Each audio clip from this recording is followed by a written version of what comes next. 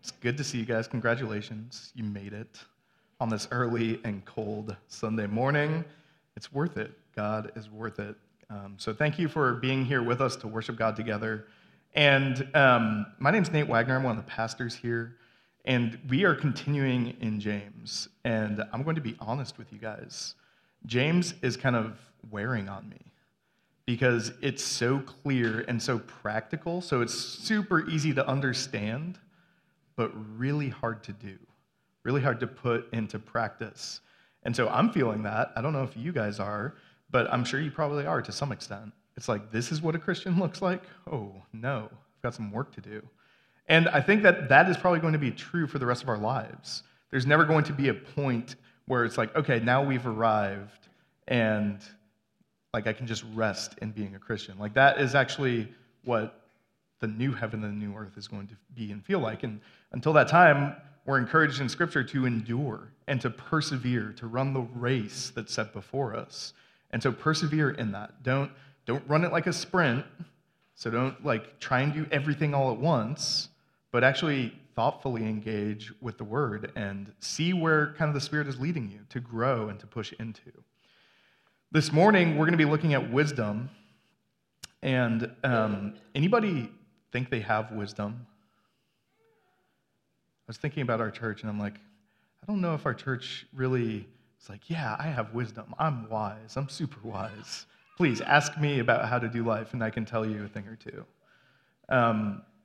And I understand that, but I also think that maybe that could be a problem. That maybe we're afraid of what it means to be wise. Or we have a misconception about what that actually means and what that actually looks like. Maybe we're waiting like, well, if I'm just a little bit older, then I'll be wise, and then I'll feel more comfortable in that. Or if I get to a certain life stage or hit a mile marker or a milestone in my life, then I'll be wise. And so one of the problems with that, because I think like this too, is that all of that is centered around our wisdom that comes from us, wisdom that comes from our experiences. So we go through certain experiences, and then we think that we've accumulated wisdom, and that happens as we age. And there's something to that does happen, but James looks at wisdom from a very different perspective. And so today, we're going to be in James 3, and we're going to see what it looks like to crucify our wisdom. And you'll understand more about what that means as we go through it. But James is going to show us that we need to crucify our wisdom. So you can open with me to James 3. We're going to be in verses 13 through 18, kind of right in the middle of the book. So please read this with me. Who is wise and understanding among you? By his good conduct, let him show his works in the meekness of wisdom. But if you have bitter jealousy and selfish ambition in your hearts, do not boast and be false to the truth. This is not the wisdom that comes from above, but is earthly, unspiritual, demonic. For where jealousy and selfish ambition exist, there will be disorder and every vile practice.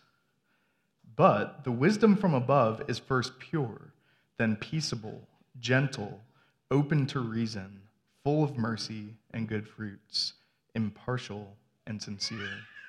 And a harvest of righteousness is sown in peace by those who make peace. Please pray with me. Heavenly Father, we thank you that we are here this morning, that we get to meet with you, that you are here with us, and that you teach us from your word. Lord, I ask that our hearts would be opened, that our ears would hear, and that our hands and our feet would be ready to do your word this morning. So I ask that you would bring conviction to us, bring encouragement, bring blessing through your word this morning. We pray all of this in Jesus' name. Amen. All right, so we need to crucify our wisdom. We need to crucify our wisdom. That's kind of the main principle that we're going to be looking at. And to do that, we're going to look at three different kind of movements. First is, what's the problem with our wisdom? So if we need to crucify our wisdom, clearly there's a problem with our wisdom.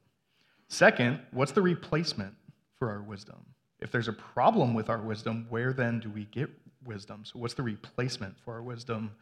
And then finally, we're going to look at the outcome of crucified wisdom. So what does that produce? What does it look like?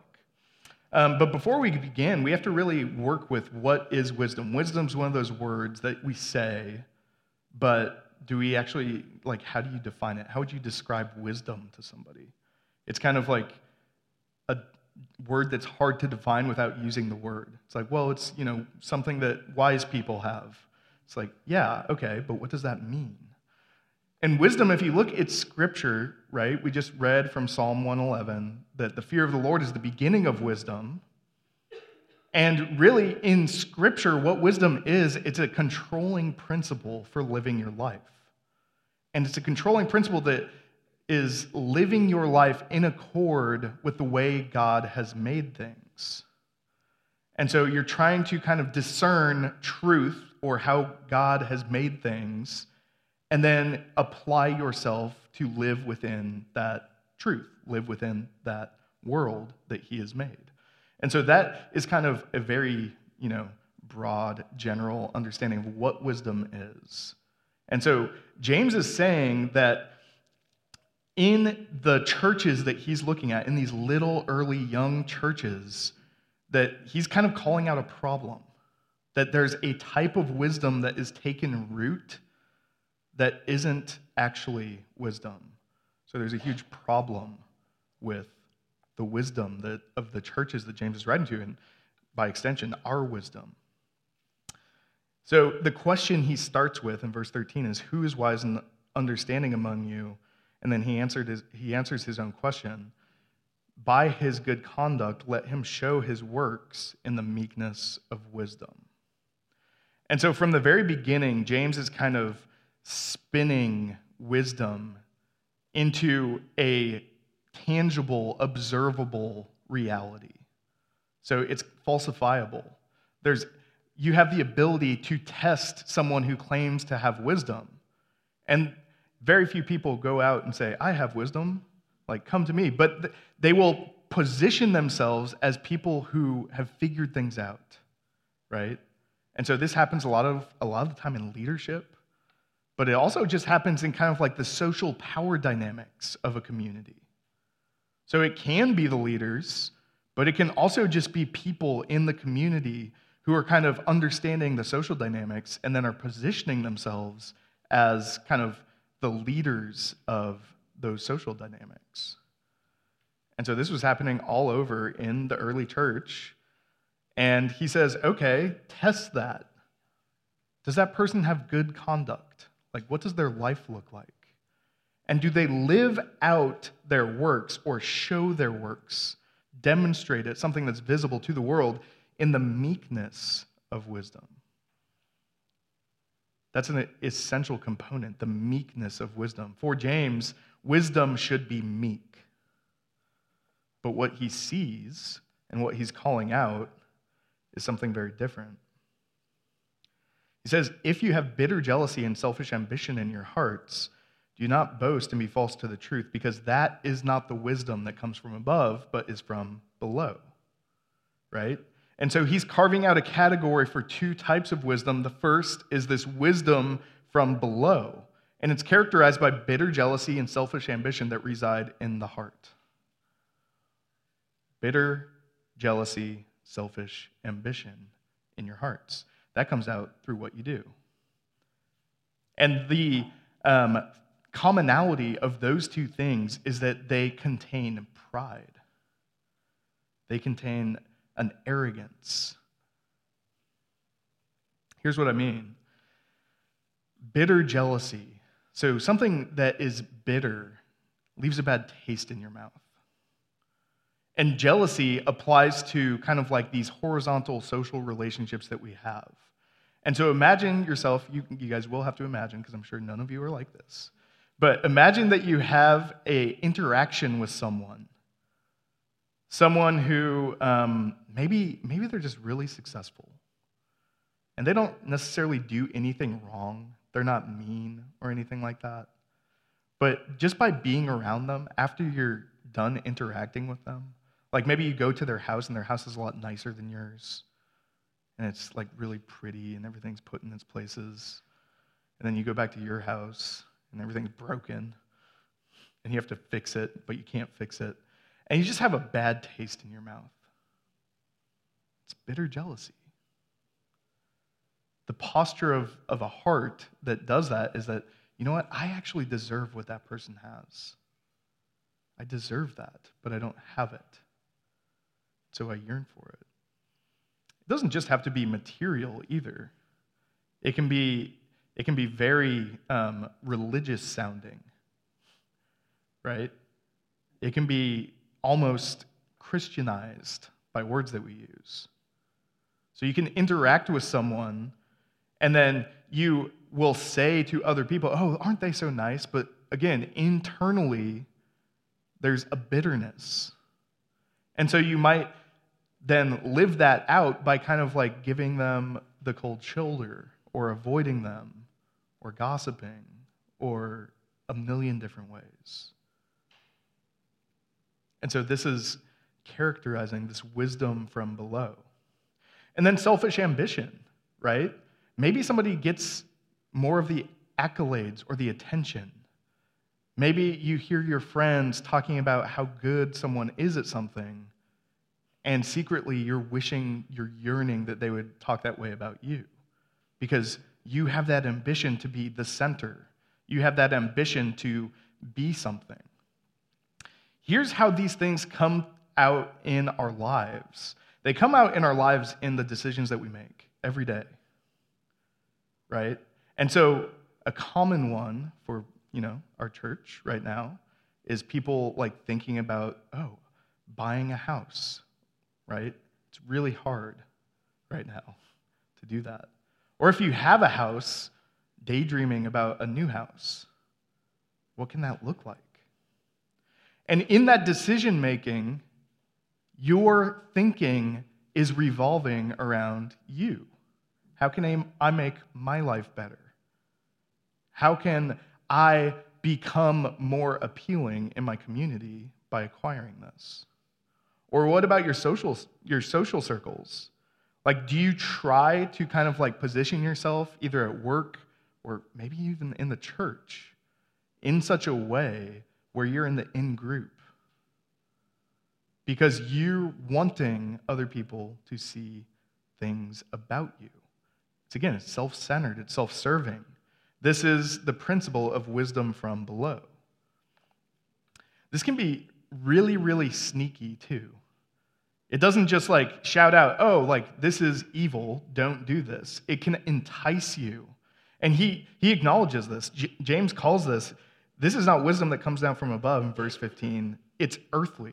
So it starts out as just being earthly. Okay. Like it corresponds with basic common sense principles. Like it's earthly. It's okay. Maybe you've heard a financial guru who's given you really good financial advice.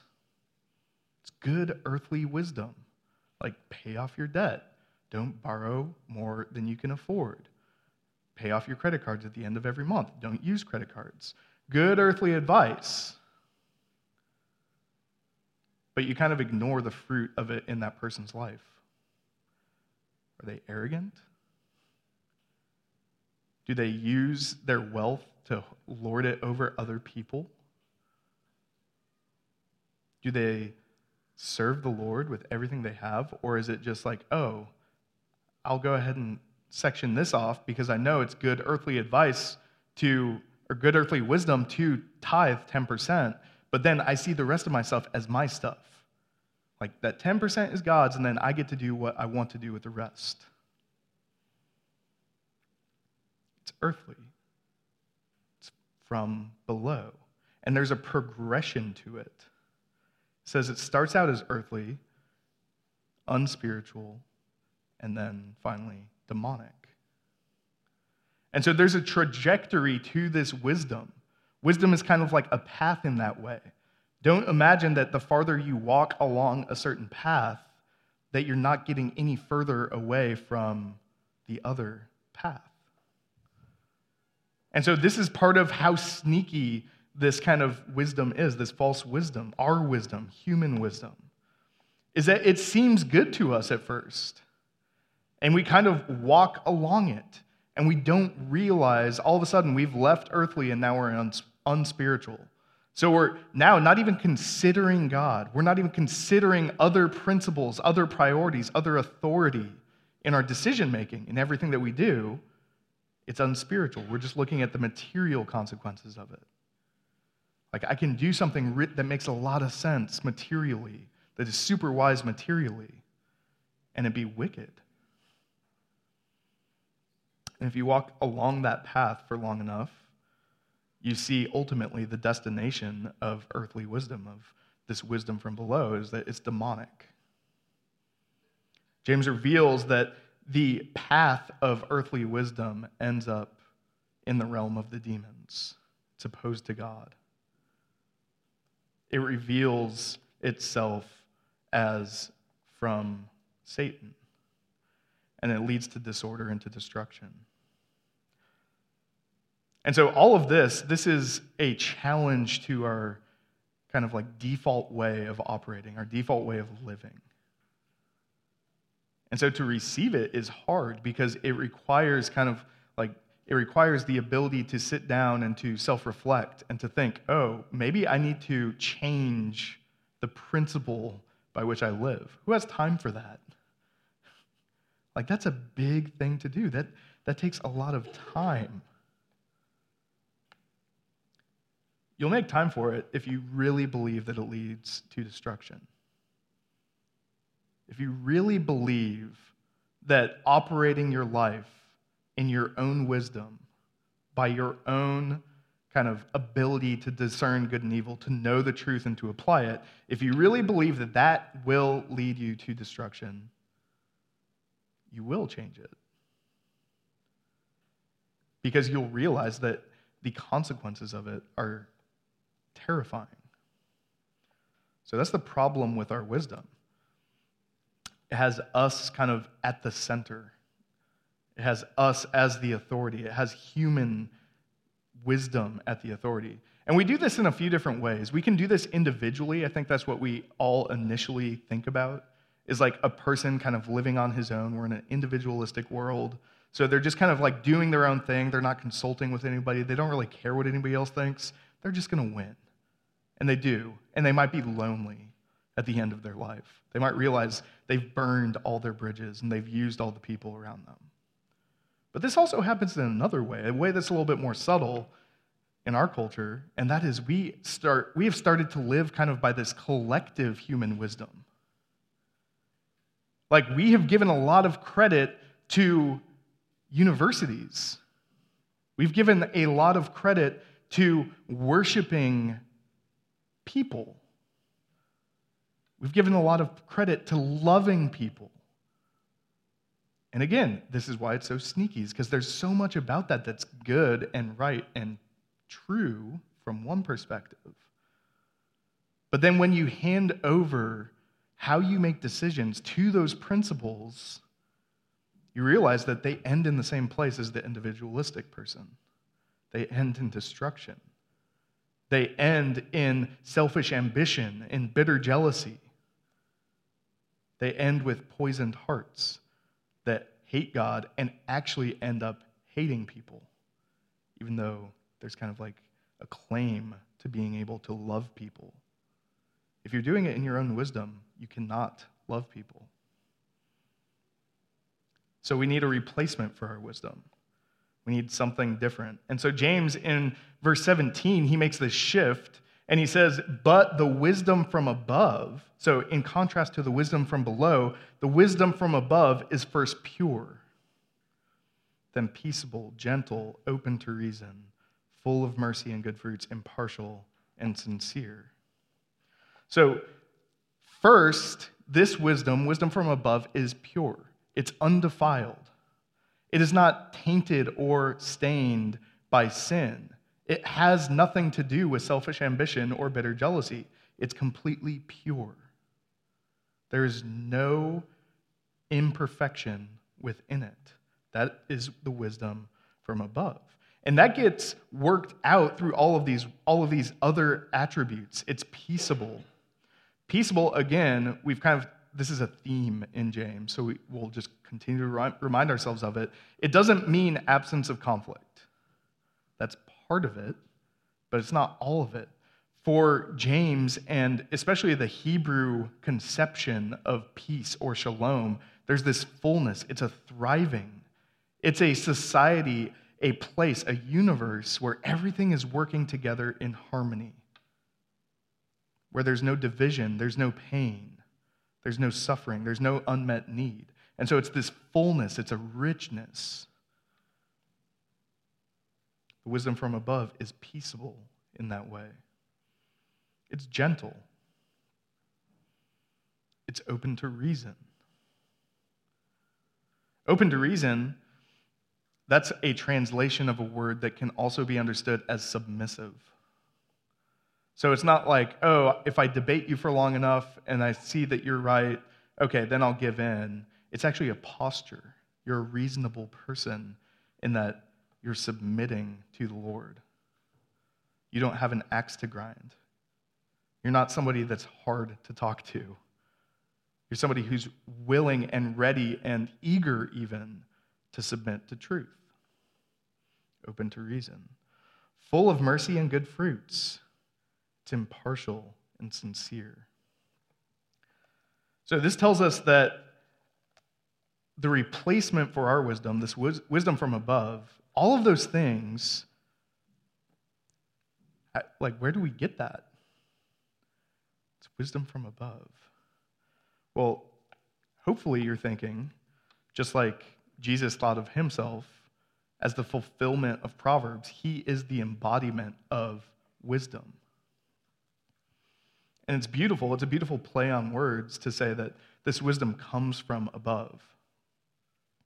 Because the eternal Son of God came from above and he brought the fullness of wisdom down into earth and put it into human flesh.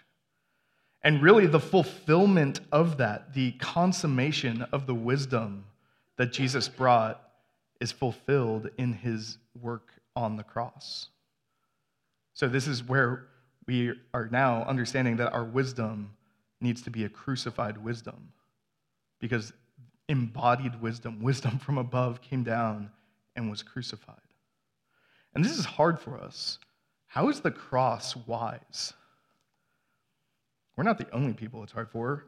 Look at 1 Corinthians 1:26 and following. Paul's writing to the church in Corinth, who's just kind of saturated and is kind of a very diverse community. They have both Greeks and Hebrews living within it. And he's talking about this idea of the wisdom of the cross. And he tells them, these are Christians, he says, "For consider your calling, brothers. Not many of you were wise according to worldly standards. Not many were powerful. Not many were of noble birth. But God chose what is foolish in order to shame the wise. God chose what is weak in the world to shame the strong. God chose what is low and despised in the world, even things that are not, to bring to nothing things that are, so that no human being might boast in the presence of God. And because of him, you are in Christ Jesus, who became to us wisdom from God, righteousness and sanctification and redemption, so that, as it is written, let the one who boasts boast in the Lord."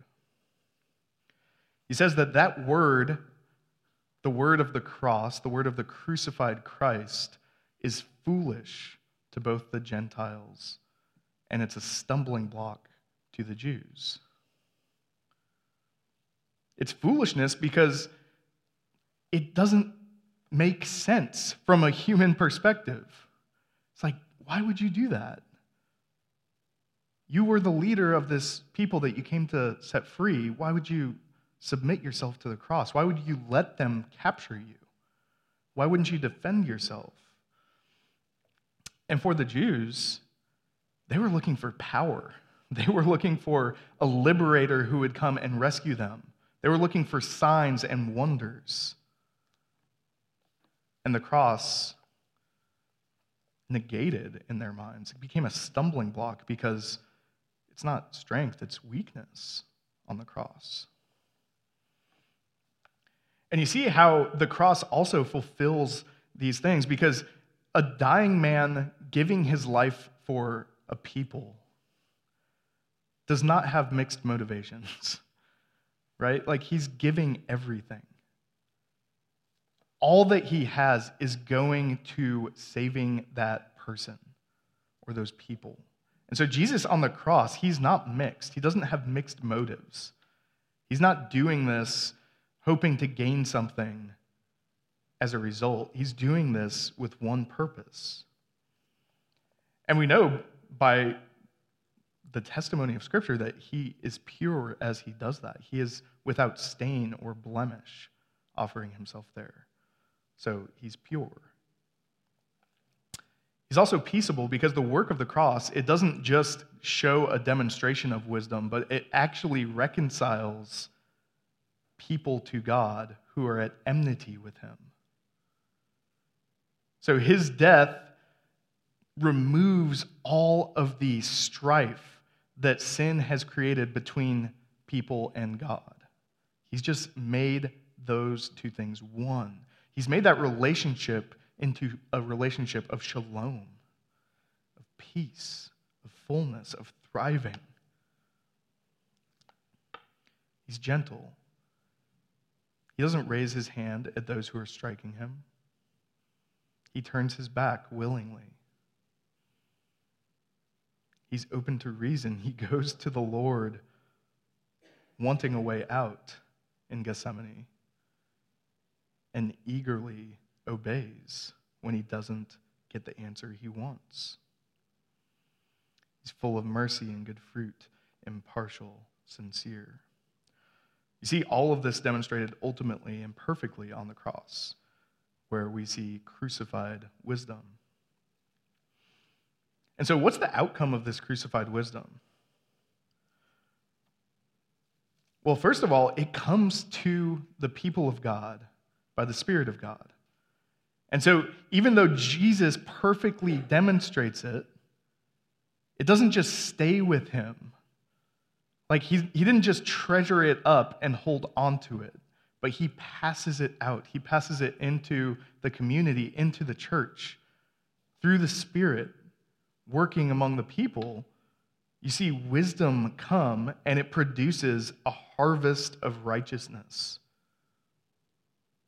It's a harvest of righteousness sown in peace by those who make peace.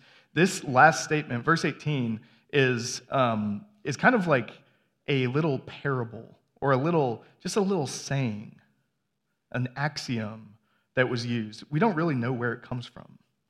And nobody can really agree on what it means, so don't think too much about it because you'll twist yourself in knots. But here's what it looks like. I know what this means because I've thought about what this looks like here in our church. A harvest of righteousness sown in peace that makes peace by those who make peace. Because the church is a community of wisdom that thrives and multiplies that wisdom. Here's how that works.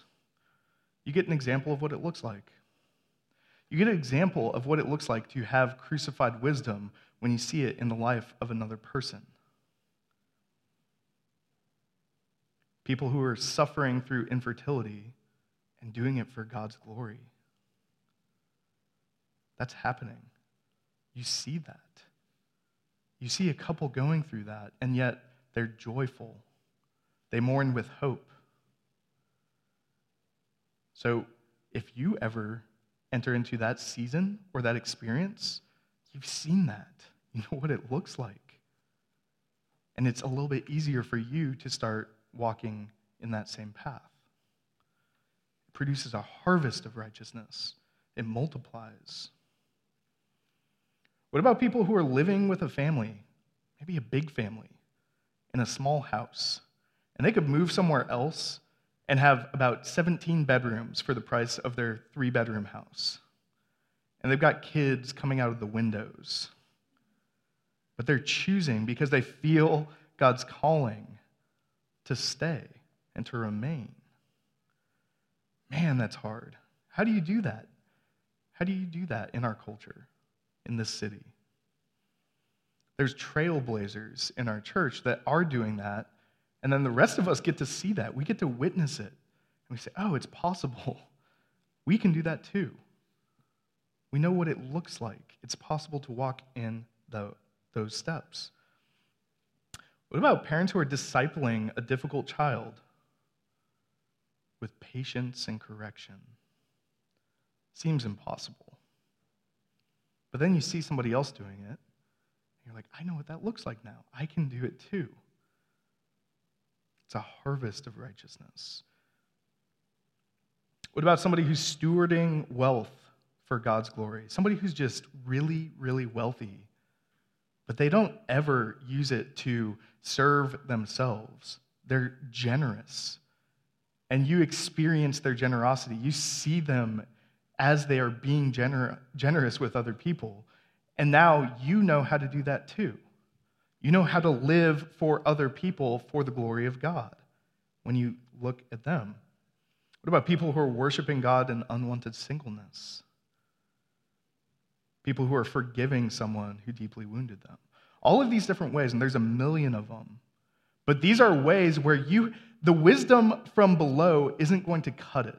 It's not going to produce these types of behaviors because it doesn't make sense unless you have this paradigm of the cross. It doesn't make sense unless you see the things of God putting shame to the things of man. And unless you experience the peace, the shalom, the flourishing of that community. Because that's what it creates. It creates a completely different society.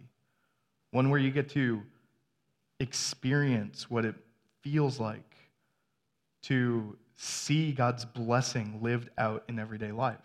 Not just materially, but spiritually. And that's happening here.